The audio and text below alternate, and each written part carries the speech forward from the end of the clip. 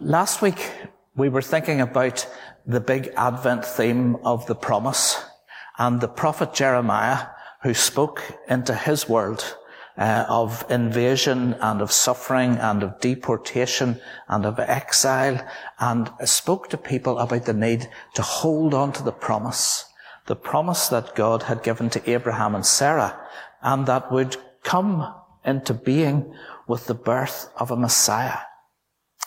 And we talked last week about how that promise has begun to be fulfilled, but that the call to us 21 centuries later is to keep holding on to that promise, because it's not completely finished.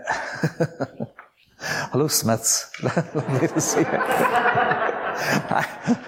I always have, do you ever notice, sorry, this isn't about you, right? So don't be embarrassed, but it is really. You know the way when there's a meeting on and somebody suddenly needs to answer their phone or get out to the toilet or something, and they sort of tiptoe out, and you'd be better just standing up and walking out, because we're all, no matter what you're doing, we're all watching you. So thanks for trying to get in, as if we couldn't see you.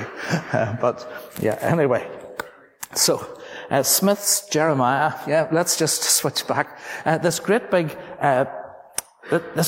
theme of clinging and holding on to the promise, and like the Israelites were encouraged to do, of retelling the story, passing it on, keeping it alive, keeping it out there. And of course, Christmas is one of those festivals in the year when we get to tell our story, to show it, let people see it, hear it. Well, today there's another big theme. And it's picked up by another prophet, and we'll come to him in a minute. But it's about the voice of one calling in the desert. And the very theme itself immediately puts thoughts in our heads. Somebody out in the desert shouting help. Alone. No one listening. Far from the crowds. And that's this prophetic theme for the second Sunday of Advent, is what is it like to be crying out in the desert when nobody appears to hear? Now, reference back to the sermon, or to the creed. When we announce what we believe, I don't know if any of you remember, I do remember this one Sunday when Tom Keatley was leading the service, and we came to the creed, and he said, now we're going to do the most difficult thing you'll ever do. We're going to say all the things we believe. So he said, it starts off with I believe in God the Father. And he said, most people get that, but as you get near the end, it gets harder and harder to believe it. And I thought only Tom could get away with that. And sure enough, so he said, let's start with gusto. And sure enough, as he predicted, it got quieter and quieter as you got to all the complicated, difficult things that we believe. So here are some of them, some of the big themes. On the third day, he rose again. He ascended into heaven. He's seated at the right hand of the Father. And he will come again to judge the living and the dead. Now there's an Advent theme as we wait for the promise to be fulfilled. The promise that began in the birth of Christ, that continued through his death and resurrection, ascension, the giving of the Holy Spirit, and now we wait for the fulfillment. He will come again. Sometimes the big themes are hard for us to hold on to, because I'm imagining even in a church service like this, isn't your head already filled with things like, will the dinner be all right? Who's coming round later? I've got to get that thing done for work for tomorrow. Oh, I hope I can get an hour. I need to get milk on the way home. Remind me to do that. And it was frosty this morning. We should get a bag of salt for the driveway. Our minds are filled with all the details of life. Do you remember these three boys? I haven't shown you the picture before, but I have used them as an illustration, because one of them thinks he's just cracking rocks open, and the other one thinks he's making building blocks, and the other one thinks he's building a cathedral. See the details at one end and the big picture at the other end. And I found another great picture. I think she knows all three, right? We're breaking rocks. We're making bricks to build. We're building a cathedral to the glory of God. So let me fire you forwards. I've chopped a big, remember last week I started to show you this timeline with all these great big things on it. Abraham, Jacob, Joseph in Egypt, the slavery for centuries. Moses rises, the people leave, walk through the Dead Sea. They head for the promised land. Joshua leads them. And then with this long period of time when the judges sort of roamed around trying to keep everybody following God. And that eventually led to the monarchy with Saul, David, Solomon. And then the whole thing split in two because Solomon's two boys argued about who ought to be in charge, and they ended up splitting in two. Those are great big overviews of centuries and centuries of life in Israel, or life for the Israelites or the Hebrews. But in the midst of it all, there are people like you and me. And there's a book, not written by her, but written about her in the Old Testament during that period that they were in the promised land, but before they had any kings or any politics or anything like that. A woman called Ruth. Now, Ruth comes from, do you see the bottom half of Israel? There's a blue half at the top and there's the bottom half in the mustard colour. Do you see over to the right on the other side of the Dead Sea, the kingdom of Moab? Ruth comes from Moab. She's not a Hebrew. She's not an Israelite. And her husband has died, and her mother-in-law is a Hebrew, is from the kingdom of Judah, the kingdom of Israel. And Ruth goes with her mother-in-law back into Israel. And she's completely unknown. She's also not one of the crowd, right? She's from outside, so to speak. And they end up living in Bethlehem, which is just to the left of Jerusalem. You can see in that mustard-coloured bit. And she ends up on the farm of a man called Boaz. Right? Now, here's where the details matter. Because Boaz is faithful to God. And Boaz is following one of the customs of the Israelite farming community. And one of their customs is that they don't harvest or reap right out to the hedges. They always leave a bit at the ends of all of their fields. And that is left so that foreigners or outsiders or people whose food supply is bad can actually harvest around the edge of the fields. Now that's a detail of life that Boaz is carefully keeping. And Ruth is able to go around the edges of Boaz's fields and pick corn and whatever fruit, whatever other things there are. And she's able to survive along with her mother-in-law. And it's a good story. It's the stuff of TV series, really. Her and Boaz become an item, right? There is a story to all of that, but we don't have time to go into all of that. And they end up married. Now, again, this is just people being faithful to the things that they have to do in their normal lives. Then you jump forwards in the Bible to Matthew chapter 1, and you can't read a word of that. Sure you can't, and that's deliberate. That's the whole of the chapter, and it's the genealogy. Right at the bottom right, it says, Mary gave birth to Jesus, who is called the Messiah. And top left, this is the record of the ancestors of Jesus the Messiah, a descendant of David and Abraham. So in between is all the list of family members, all the way down from Abraham to Jesus. Now let's close in a little bit. Boaz was the father of Obed, whose mother was Ruth. Obed was the father of Jesse. Jesse was the father of King David. David was the father of Solomon. Now, do you see how the two worlds of the detail of our lives, I'm just chopping bits off rocks, I think we're building a cathedral. That Boaz was just leaving grain and corn and apples and olives at the edges of his fields, the way they knew they were supposed to support other people in need. And he ends up, and his wife Ruth end up as the great grandparents of King David. Now that wasn't a plan. They hadn't planned that. They knew nothing about that. They were just being faithful and knocking the bits off the rocks so the cathedral gets built. I think that's an incredible story. And Ruth therefore gets a whole book in the Bible all about her. So say we jump back to where the kingdom split, because we need to get to today's prophet. And then the unthinkable happened. The northern part of the kingdom was invaded by the Assyrian Empire, which was to the north of Israel. And that was just horror to them. But the crowd in the southern half, although terrified, they kind of got on with life. They still had Jerusalem and the temple, and all those bits of Israel were still theirs. Now, I'm going to get rid of that top line, because we need a bit more detail in this.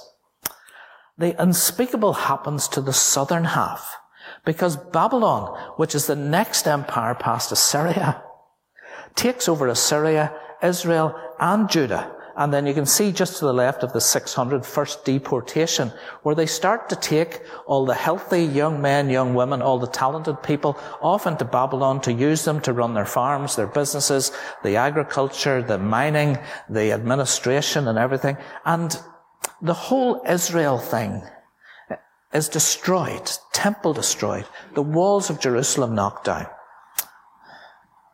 All the people with energy removed from it. And it was into that, you see the wee blue names, those are the prophets who were speaking at these different times. Jeremiah last week was our prophet, still in Israel. But as a young man was still living there before he was old enough to be transported, I suppose. And the whole place has been destroyed. And that's when he starts to preach and speak and write about, hold on to the promise. Don't let go of the promise, no matter how much we're scattered, no matter how much everything is destroyed. Hold on to the promise. And most of Israel is now living in Babylon. Now, does anybody know the most famous psalm or song written about Babylon? Okay. Boney M. Originally it was Psalm 137, right? By the rivers of Babylon we sat and wept when we remembered Zion.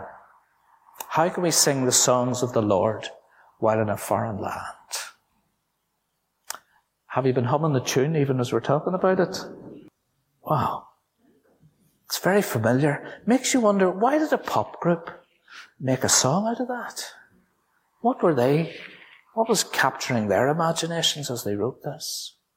So that's when that was all happening, and Jeremiah was speaking to the people now spread across the known world.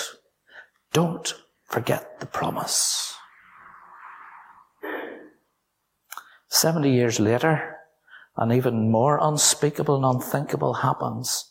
The Persian Empire, which eventually stretched from the borders of India away over in the east, all the way to Greece in the west. And like Israel and Judah, almost just disappear into this. They're a nothing. They barely exist anymore in this enormous empire.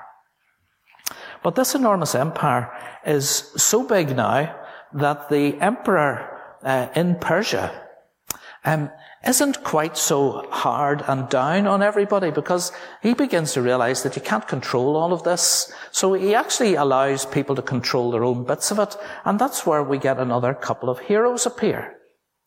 Ezra and Nehemiah. And of course, we've been through the story of Nehemiah almost verse by verse during lockdown. And do you remember Nehemiah went to the emperor of Persia and asked for permission to go back and rebuild Jerusalem?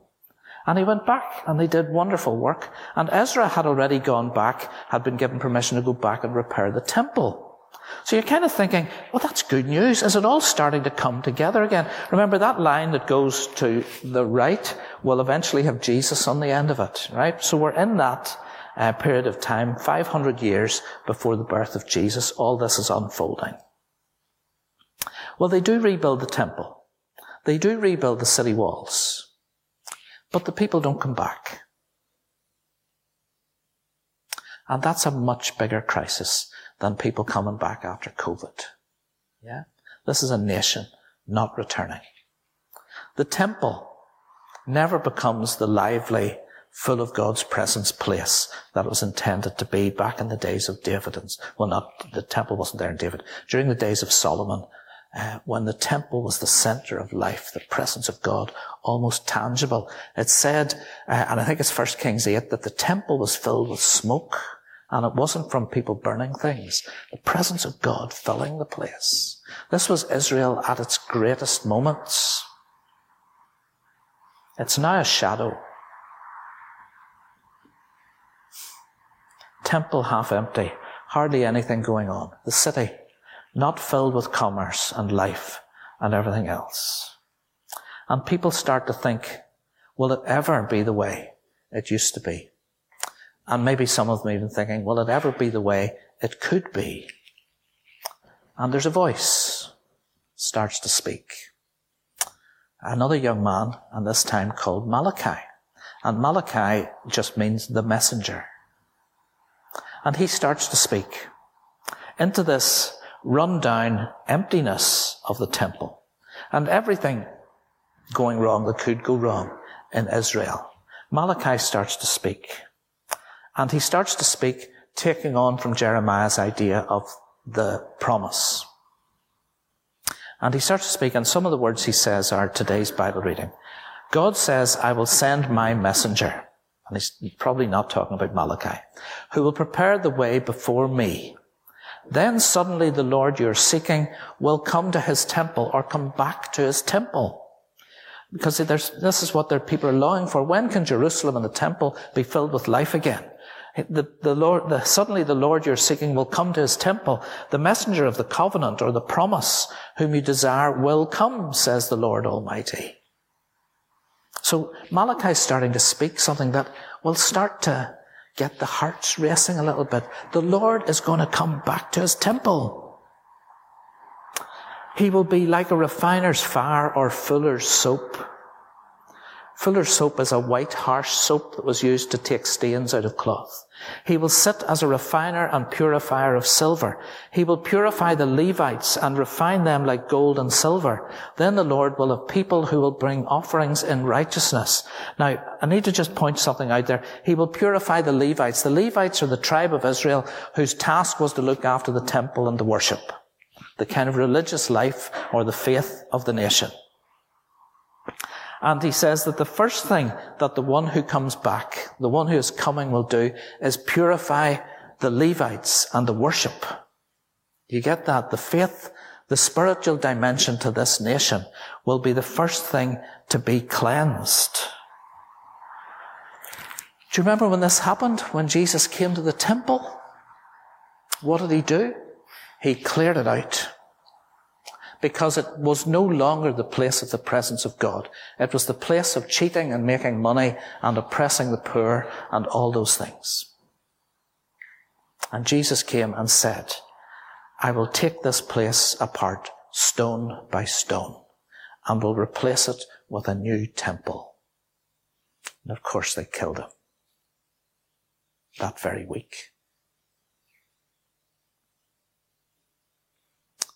He said, he promised, and this is the promise, that he will rebuild a temple and his presence will be alive in it. And this is it. And I don't mean this. This is it. Us. We're the temple that he's speaking about. And as we grasp this big theme of Advent, that we're like a voice crying in the wilderness.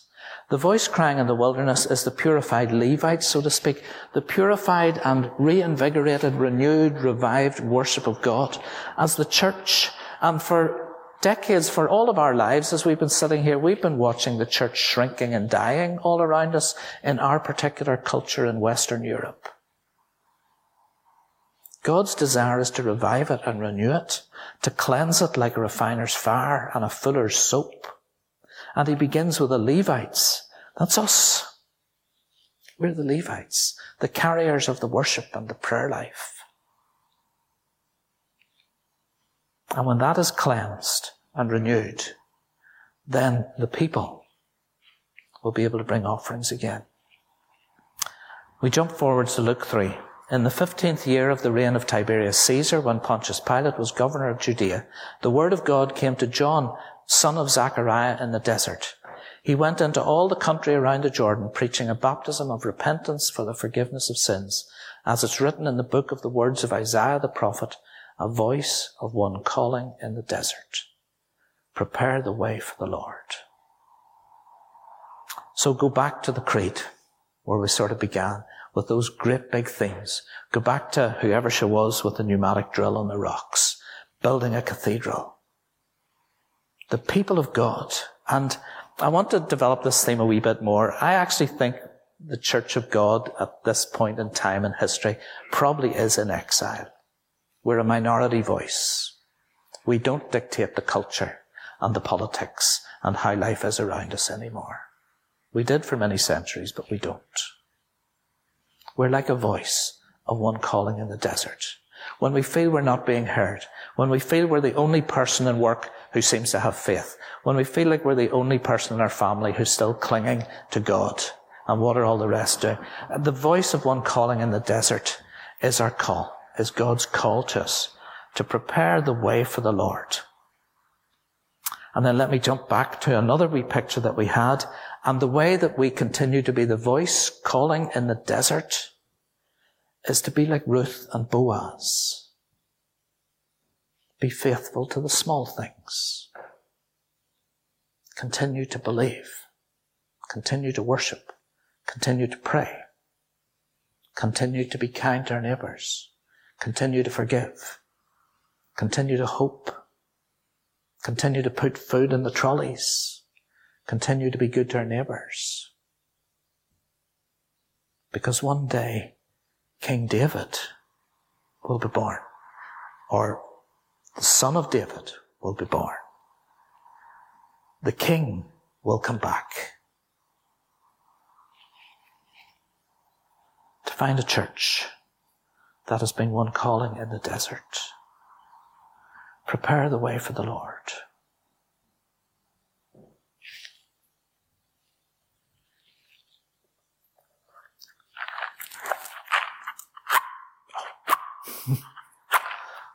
Okay, right.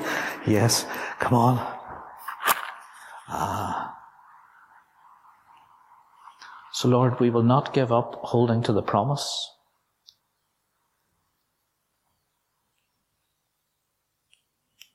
And we're going to go on no matter what the world around us looks like.